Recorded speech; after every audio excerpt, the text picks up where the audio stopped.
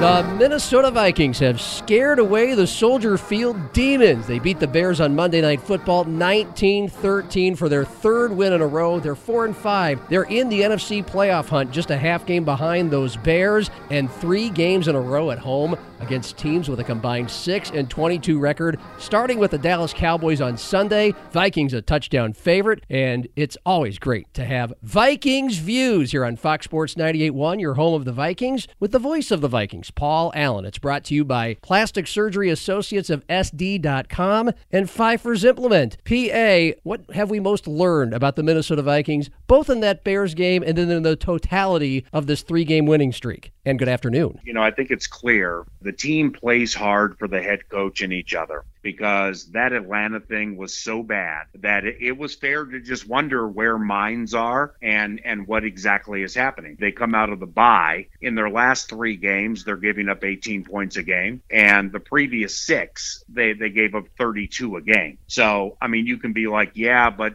they just played the Bears. Okay, but before that, they played Stafford and Rodgers. So whatever Zimmer did out of the bye has saved the season. And finally, with no preseason games and a virtual offseason, it may have taken longer than the team felt it would or fans wanted it to, but it's clear this offensive line, now we can say against anybody, including Akeem Hicks and Khalil Mack, this offensive line has found a rhythm that's really helping all components of this offense. So the team is red hot.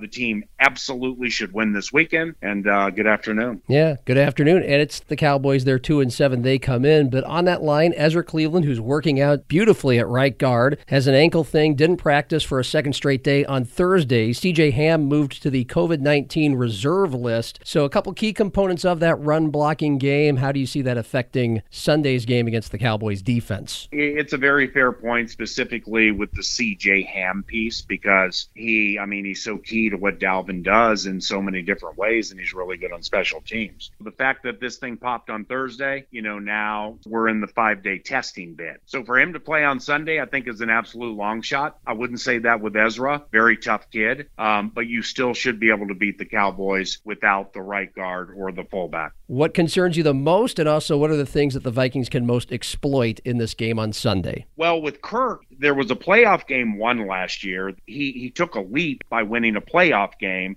and being cold-blooded. So whatever the next leap is for him, we're going to have to wait. One thing that has been a common thread for him throughout his career is when he's hot and he's playing a bad team and there's not bad weather, he's lights out. And that should be the absolute expectation from Cousins this weekend against this defense.